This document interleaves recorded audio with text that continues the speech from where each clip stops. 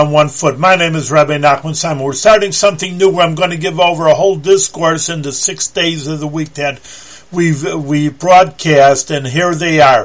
This idea of Parashas Naso, that this section talks about how the Aron HaKodesh, the Aron and the Mishkan, the tabernacle and the holy vessels, they went through a desert. So what does a desert mean to us? A desert means nobody lives there. It's void. It's empty.